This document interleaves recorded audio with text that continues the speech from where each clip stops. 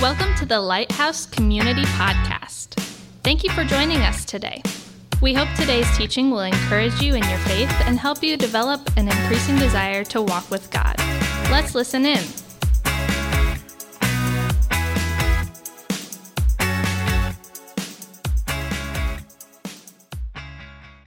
Good morning. My name is Levi, and I'm an intern here at Lighthouse Community, and we're in Align Sunday, so I think we'll just kind of jump right on into it. The topic for this talk is the topic of the application, and to be able to look and see what application looks like. Going through my life as a Christian, I always kind of struggled to see what application looked like. Was it the same for everybody? Was it the same if you've been following Christ for 2 days or for 2 decades? I didn't really know, because I heard people talk about at one side of the end of the spectrum, we can be able to trust in Christ and be able to know that we can live how we want because he fulfilled all the demands of Scripture. And then there's the complete opposite side of the spectrum, to where we get to know that we have to follow all the commands of the law and to be able to see where things lie and what we have to do. So with that in mind, I feel a good place to start when we talk about application is the definition of application. So the first one is, there's 2 definitions for application. The first one is a request to an authority for something. And I feel that's kind of, when I came to Christ, I looked at God as more of a vending machine. I was able just to see how I could get things from God if I pulled the right strings, if I prayed enough times, or if I was in my Bible enough, then God would be somehow obligated to help me do whatever I needed. But as we come to Christ, we get to see that that's not how things work, and that's not how the relationship can be best utilized for both His glory and both to help us along the way. So the other definition of application is the action of putting something into operation.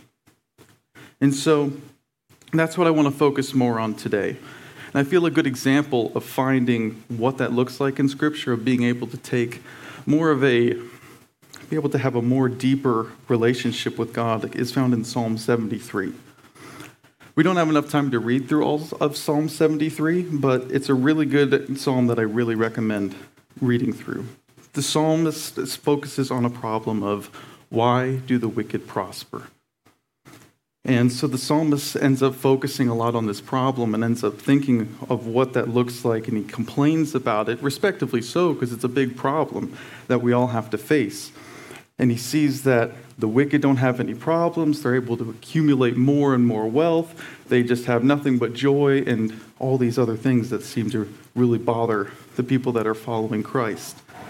And so he ends up falling down the stairs in some sense, being able just thinking of all the things that are going wrong, and then he thinks about himself to where he only feels that there's no joy in his life, there's experiencing new pains every morning, and it just is causing him to stumble.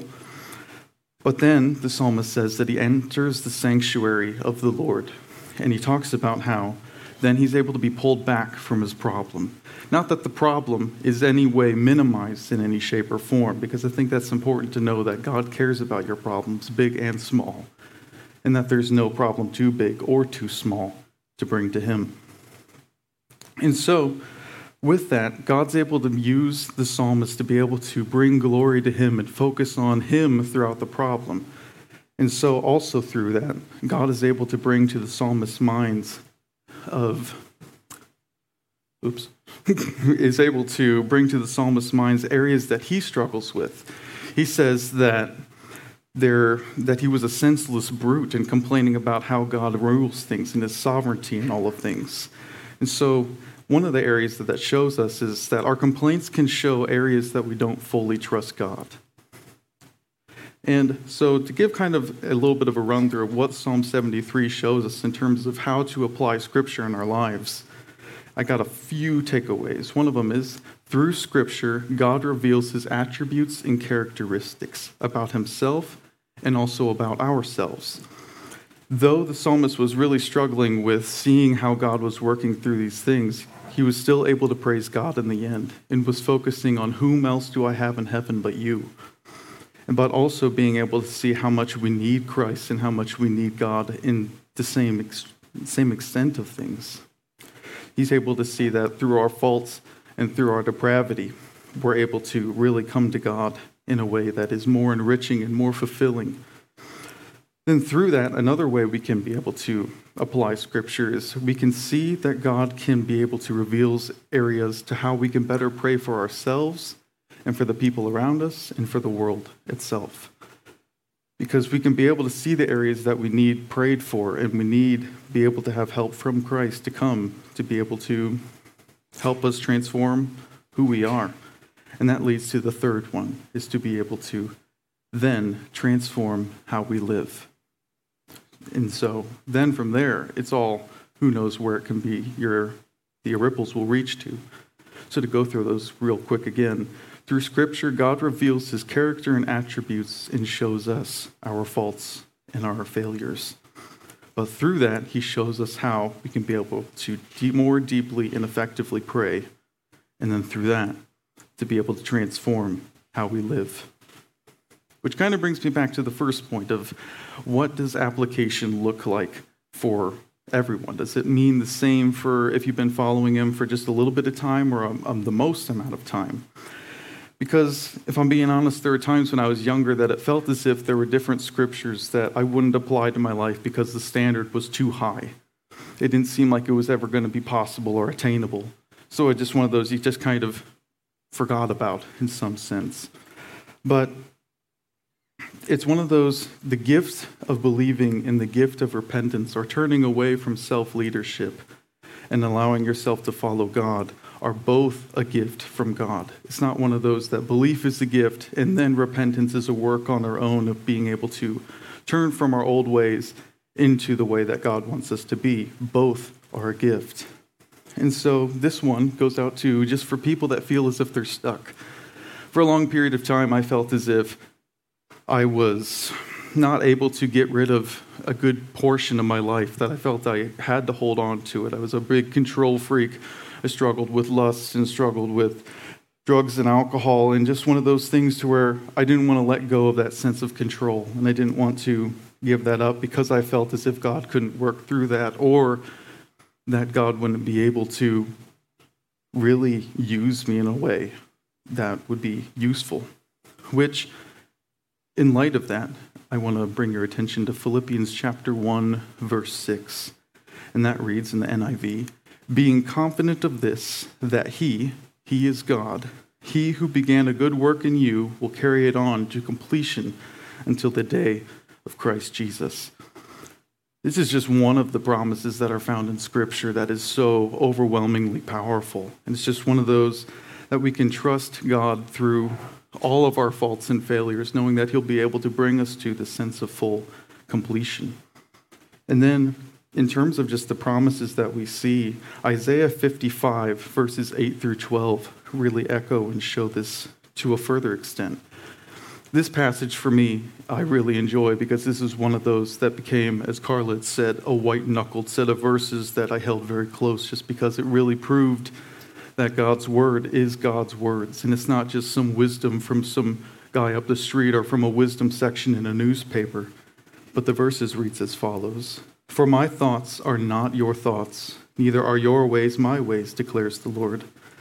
As the heavens are higher than the earth, so are my ways higher than your ways, and my thoughts than your thoughts. As the rain and the snow come down from heaven and do not return to it without watering the earth and making it bud and flourish, so that it yields seed for the sower and bread for the eater, so is my word that goes out from my mouth. It will not return to me empty, but will accomplish what I desire and achieve the purpose for which I sent it. You will go out in joy and be led forth in peace. The mountains and hills will burst into song before you, and all the trees of the field will clap their hands." This is just, I really enjoy that because we were talking this morning about how the Word of God is alive, and it's one of those things that you can trust in God's Word, even when it feels like you can't trust in anything else, because it's not a set of life hacks. It's not a set of things that you can watch in a motivational video in the morning to repeat every morning to maybe help you. It's one of those things that when you become a new believer in Christ, His Spirit becomes living within you, and so those words have a more powerful impact than anything else that you can read or find online. C.S. Lewis put it one way. He had said that you can't give one thing over to God and expect him not to also work on the rest of you. And so there's going to be times when you read in Scripture that you're going to read things that can rub the wrong way and hurt and really grind against the fiber of your being because it sounds impossible to do, whether if it's the big ones of being holy for I am holy, or listening to Jesus talk about the Beatitudes and saying, how on earth can something as little as looking at a woman end up transcribing into something so big? But one of those, we get to be able to walk with Christ, and he changes our desires, and he gets to really just shape us into being a whole new creature, a whole new being. And so the question that comes with is, what do you do about it when you have that struggle, that war inside? Because there's going to be times where it can be rather easy, or it can be really tough, and you have to hold on to the word hour by hour, minute by minute, or even less than that, second by second. And you have to fight through it. And the question is what do you do about it? Do you let it, how do you let it go? And so there's one other quote by C.S. Lewis that I really like, and it follows as this: imagine yourself as a living house. God comes in to rebuild that house. At first, perhaps you can understand what he is doing. He's getting the drains right and stopping the leaks in the roof and so on. You knew that these jobs needed doing, so you're not surprised. But presently, he starts knocking about in the house in a way that hurts abdominally and does not seem to make any sense. What on earth is he up to? The explanation is that he is building quite a different house from the one you thought of. Throwing out a new wing here, putting on an extra floor there, running up towers, making courtyards.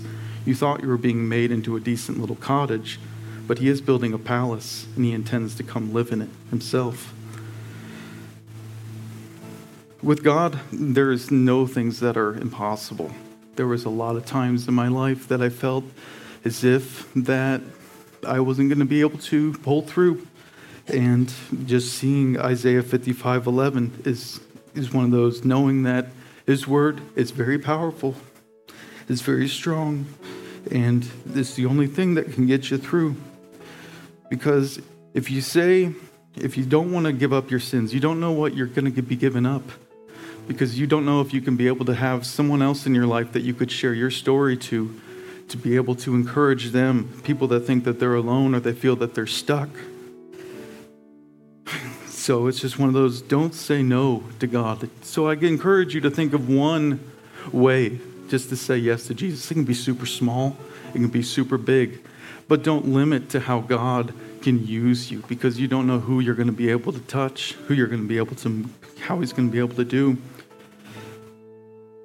So I encourage you just to feel those places, because I know for me, it doesn't take long for me to realize or acknowledge a spot to where God's knocking for me to give up or to let loose of control. It's one of those I struggle with a ton of different things. So I very much encourage you, by the end of today, if you're struggling or you feel that you're stuck or you can't get out of where you're at, please come find me. I'd love to pray with you, because that's one area where it may seem totally impossible, but it is not impossible with God. It is one of those things that it is a gift to be able just to rely on him. And yeah, I think that's what I got. So I'll just pray real quick and we'll go from there. Thank you, Lord, for today. Thank you for the gift of your word, and just thank you that we don't have to go through this alone. I thank you for all the people that you put in our lives to be able to speak to us. I thank you for this church body and just the fact that we can help each other grow more and more, and that we're never truly alone. I thank you for just this opportunity to be with you, and just pray that you're able to speak through the rest of this service and be able just to draw people closer to you. Again, I just thank you for all that you're able to do. And I just pray that anyone who feels that they're stuck or they feel that they can't get out of where they're at, to know that they're through you can, and that other people have gone through the same things, and that we're never alone. And I thank you for that. In Jesus' name we pray. Amen. Thanks for joining us. If you'd like to learn more about Lighthouse Community, check out our website at mylighthousecommunity.com or connect with us on Facebook. You're invited to join us live Sunday mornings at 9:09 or 11:11. Thanks again for listening to the Lighthouse Community Podcast.